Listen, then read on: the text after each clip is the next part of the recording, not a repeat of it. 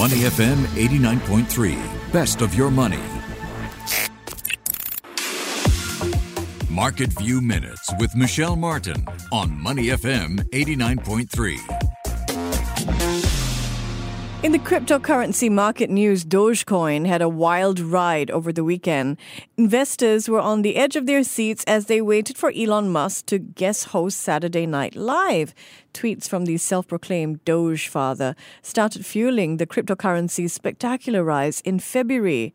Musk's performance took place late Sunday morning local time, and during one comedy sketch, I don't know if you caught it, I did, the tech billionaire appeared to agree that Dogecoin is, quote, a hustle.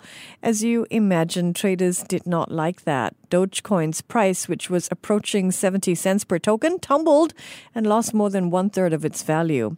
However, the story doesn't stop there. After hitting a low of 42 cents, buyers stepped in and Dogecoin tokens are trading back at 56 cents.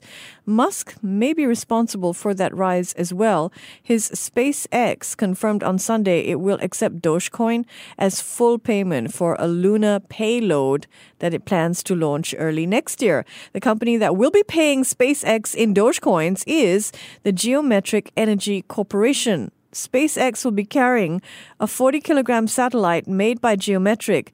It's dubbed the flight Doge 1 Mission to the Moon. SpaceX Vice President Tom Occhionero says the deal, quote, demonstrates the application of cryptocurrency beyond Earth's orbit and sets the foundation for interplanetary commerce.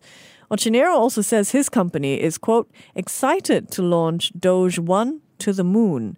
That remark appears to draw on tweets that Musk had previously made about Dogecoin, in which he said he would literally put a Dogecoin on the moon.